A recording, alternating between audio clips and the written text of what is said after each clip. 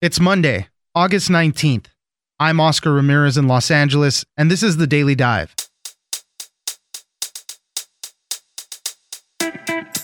Hoping to calm fears of an impending U.S. recession after a wild ride in the financial markets last week, President Trump's top economic advisors took to the Sunday talk shows to tout how good the economy is.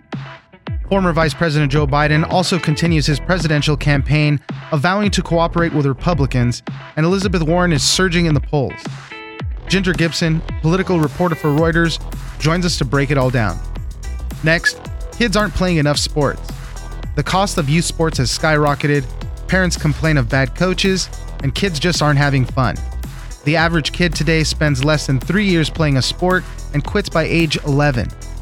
Kendall Baker, sports editor at Axios, joins us for why kids aren't sticking with youth sports. Finally, the latest baby monitors promise a bevy of new ways to watch your child while they sleep, but sometimes they can add more fear and anxiety. Some parents are catching ghostly images next to their babies at night and struggle to explain them. One motion detecting monitor caught human-like figures floating around a crib. Julie Jargon, family and tech columnist at the Wall Street Journal, joins us for more. It's news without the noise. Let's dive in. I don't see a recession at all. Consumers, first of all, they're working. The employment numbers are terrific. Second of all, they're working at much higher wages. Third of all, they're spending. And fourth of all, interestingly, they are saving even while they're spending. Joining us now is Ginger Gibson, political reporter for Reuters. Thanks for joining us, Ginger. Thanks for having me back. Two of President Donald Trump's top economic advisors were all over the Sunday talk shows trying to calm fears that the U.S. may be sliding into a recession. White House trade advisor Peter Navarro and chief economic advisor Larry Kudlow were all about trying to, list off anything positive that they could about the economy under the president. But we had a really rough week on the stock market. There are tons of fears of a recession that might be coming. There's 9 key economies throughout the world that are going through a slump, also pushing fears of a U.S. recession even further. So people are getting kind of freaked out about this. That's right. We know that the president is very concerned about the potential for a recession. He seems to be pretty set on the idea that if there is a recession in the next 6 months, that it would be detrimental for his reelection chances. And so we've seen him doing a lot of things to push back at this, sort of on 2 fronts. The first one would be trying to actually prevent a recession. So I talked to some White House sources that tell me that the president's efforts to try to get the Fed not to raise rates was really aimed at trying to prevent a recession. And then his decision to cancel some of the tariffs on China is also an effort to try to prevent a recession, or at least, if there is one, make it less painful for the American consumer at Christmas time, when those tariffs would have been really hitting people's pocketbooks. The second thing that we see the president and the White House doing that you talked about here was trying to sort of shape the message or shape the narrative. So when there's a recession, lots of people feel it and have it personally affect them, but most people don't. And so it becomes a sort of mood thing. Do you feel like your community or your neighborhood or people you know are being affected? Do you think that it's hurting the country as a whole? And so we see them trying to push back at that narrative and outline all the reasons why they say there isn't one. So sort of a don't believe what you may be feeling in your pocketbook. Listen to us. We're telling you it's really not that bad. Consumer spending is up and consumer confidence is still kind of high. I mean, we're kind of keeping everything afloat. But obviously, going back to campaign mode, he says, well, if you elect a Democrat, everything's going to go down the tubes. But you're right. I mean, this is kind of a tricky situation. If anything goes south, Democrats are going to jump on it right away. But the president has all of this, he's so impervious to a lot of this stuff. I mean, he can just say, well, the Democrats are against me. The media's against me. China's hurting us. He has all this stuff in his back pocket to throw out there as excuses for the economy going down. Well, when you look at poll numbers and you look at voters who are sort of undecided or maybe a little ambivalent to the 2020 election, they seem like they could vote for Trump again.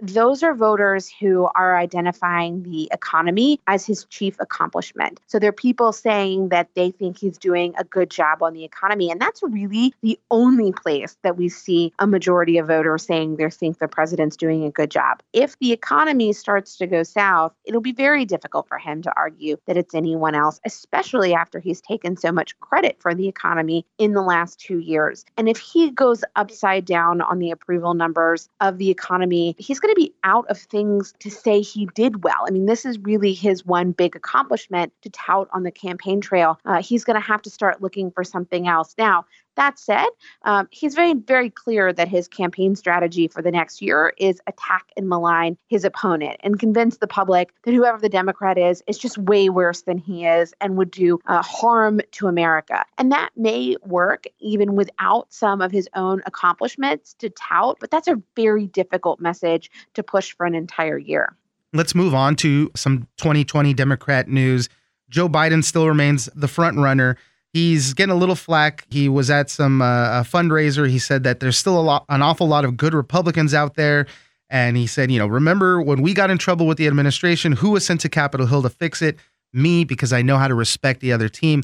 He's playing this middle of the road thing. I'm highly electable. I can work with the other side. We can get things done. There's a lot of people on the left that don't really like that. At the same time, Elizabeth Warren has just kind of surged in the polls again, and she's coming up into second place.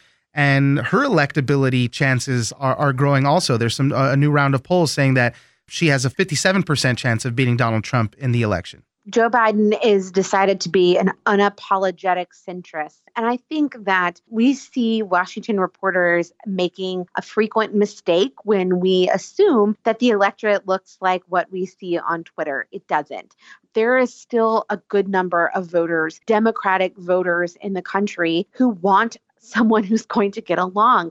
They see sort of the ruling by tweet and the name calling and the fighting in this administration as a real negative. And they don't want someone who's going to be a firebrand. They want someone who's going to put the fire out. And so Biden has decided to just try to own that he believes there are enough Democrats who feel the same way as him. I think that what we're going to see as we get closer and closer is kind of what you just described, a battle between that ideology and one that says the only way to beat Donald Trump is to be your own firebrand and start your own movement. And that's Elizabeth Warren. The Democratic voters are going to have to decide. I think reporters in Washington and New York are maybe trying to guess a little too much about which one is going to win. Right, and we're going to see when we get to February and they start voting. If anything, I think we can say that candidates like Biden, like Warren, like Bernie Sanders are being unapologetically who they are. They're putting forward their theory of the case and they're going to let voters decide.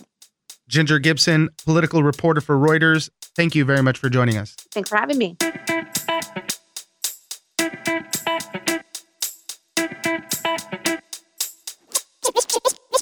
Kids are just simply not having fun, and that could be a result of a bad coach, which is actually another focus. The coaching is kind of twofold, like kids not having fun, which is either, how the sports are being practiced, how serious it is, and then on top of that, lack of good coaches can also make things not fun and also, send kids away. Joining us now is Kendall Baker, sports editor at Axios. Thanks for joining us, Kendall. Thank you for having me. We're going to be talking about youth sports in the country.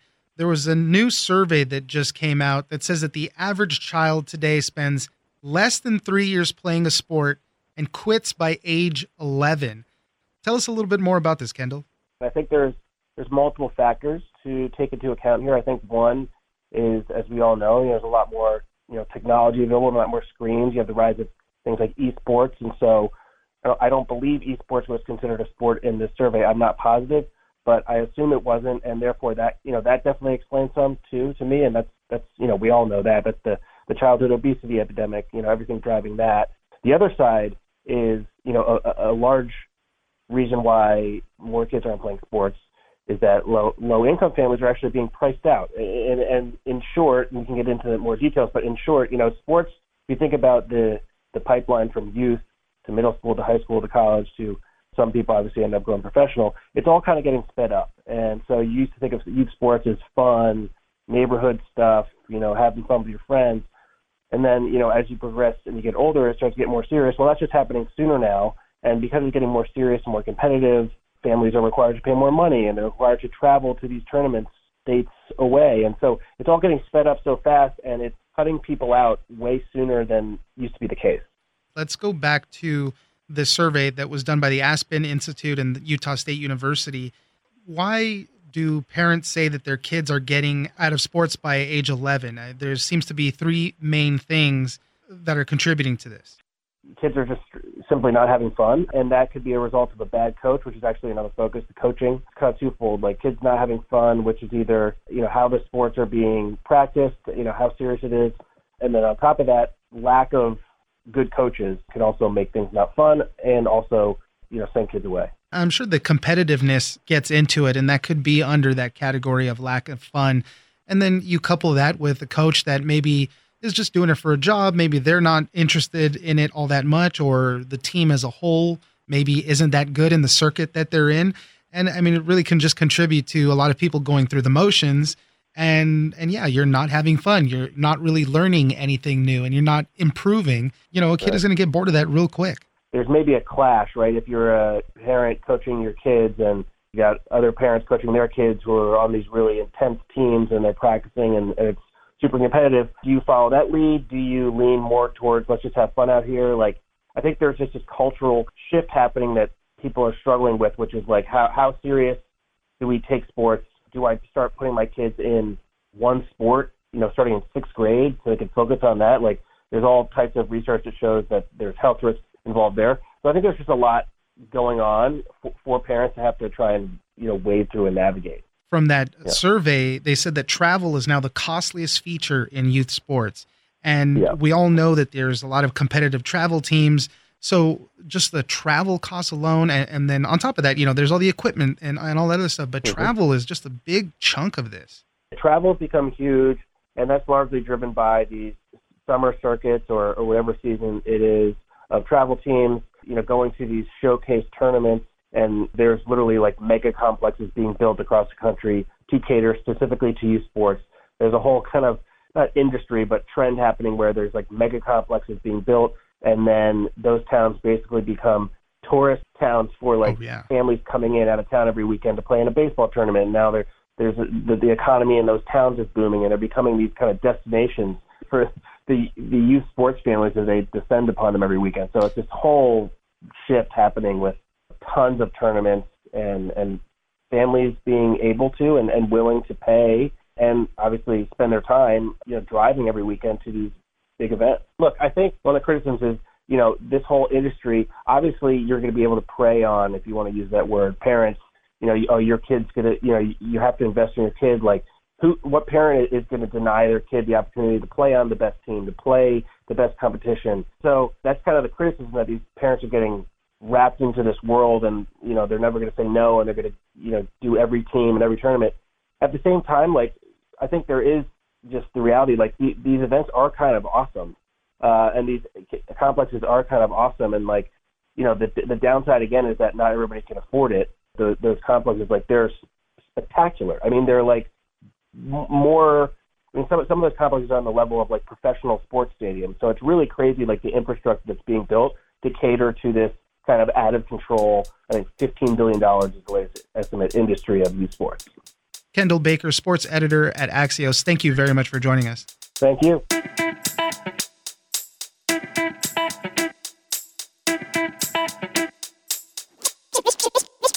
He showed her a screenshot he had taken of their cocoon cam, and it showed what looked like a human-like figure from the baby monitor. It was kind of floating above the ground, looking over the baby who was sleeping upstairs at the time that he took the photo. And there were other images they found. Joining us now is Julie Jargon, family and tech columnist for the Wall Street Journal. Thanks for joining us, Julie. Thanks for having me. Julie, I love all your articles, this intersection of family and tech. It's always something very relatable. But this new article caught my eye right away. My baby monitor is haunted. And this is all about parents catching images on their baby monitors, little ghostly images near their babies. And then kind of the real fear that it inspires in parents. You want nothing but the safety for your child, and any little tiny thing can throw you off. So you have a couple of examples of people getting spooked out by things they've seen in their baby monitors. Start us off. Share some of those with us. Yeah, well, so I talked to one mom in Los Angeles, and she was away from home. And when she came back one day, she found her husband sitting at the kitchen table and looking a little bit worried. And he showed her a screenshot he had taken of their cocoon cam. And it showed what looked like a human-like figure from the baby monitor. It was kind of floating above the ground, looking over the baby who was sleeping upstairs at the time that he took the photo. And there were other images they found. One that was like two figures looking over the baby. There was another one of looked like a whole family of kind of ghostly shapes. And it was always looking over the baby as the baby was sleeping in its bassinet. The thing with this picture, though, is that these are motion cameras and there's colors associated with that. So it looks like a person and it's supposed to be associated with movement. What the camera showed, it just said motion detected. And then, you could see where that motion was by looking at the colors. Now, this mom shared with me some other photos that they'd taken of the baby monitor when someone was in the room and when motion was detected from a real human being. And she'd showed me a photo of her husband rocking the baby, one of the baby that, when the baby was kind of awake or, moving in the bassinet. And what those look like were just kind of, you could see the human being, and then you could see some colors sort of around the person, not in the shape of a person, but just kind of in the general area where the person was moving around. But it didn't take on a sort of human-like form like you see in the photos. Wow, interesting. That she shared.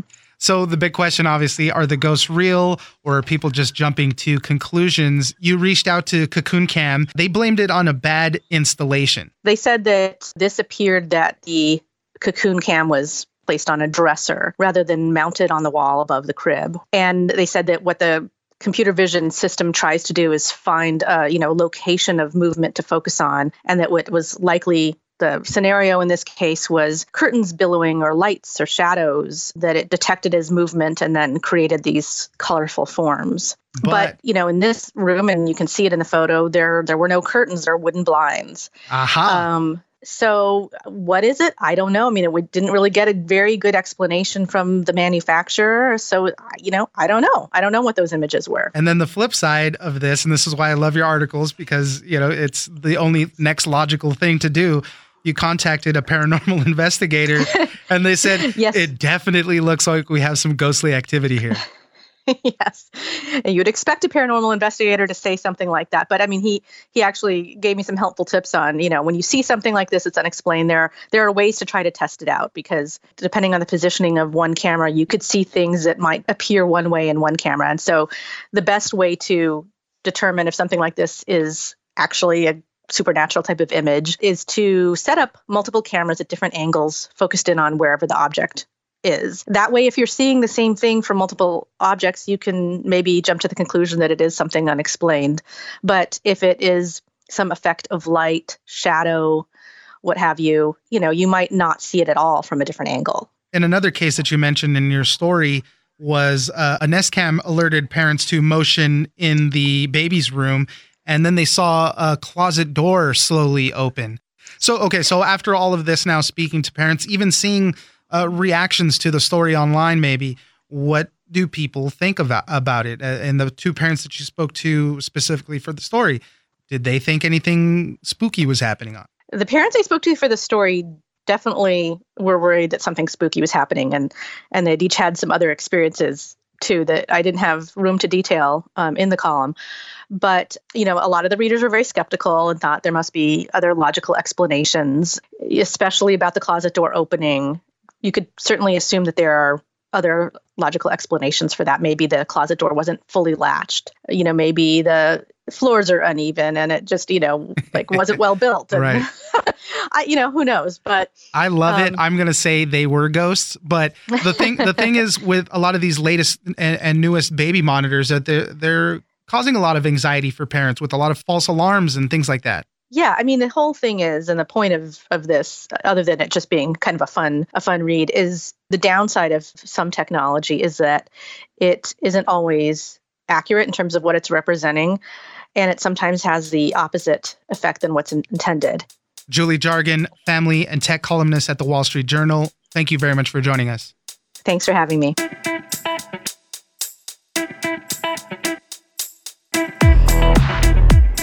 That's it for today. Join us on social media at Daily Dive Pod on Twitter and Daily Dive Podcast on Facebook. Leave us a comment, give us a rating, and tell us the stories that you're interested in. Follow us on iHeartRadio or subscribe wherever you get your podcast.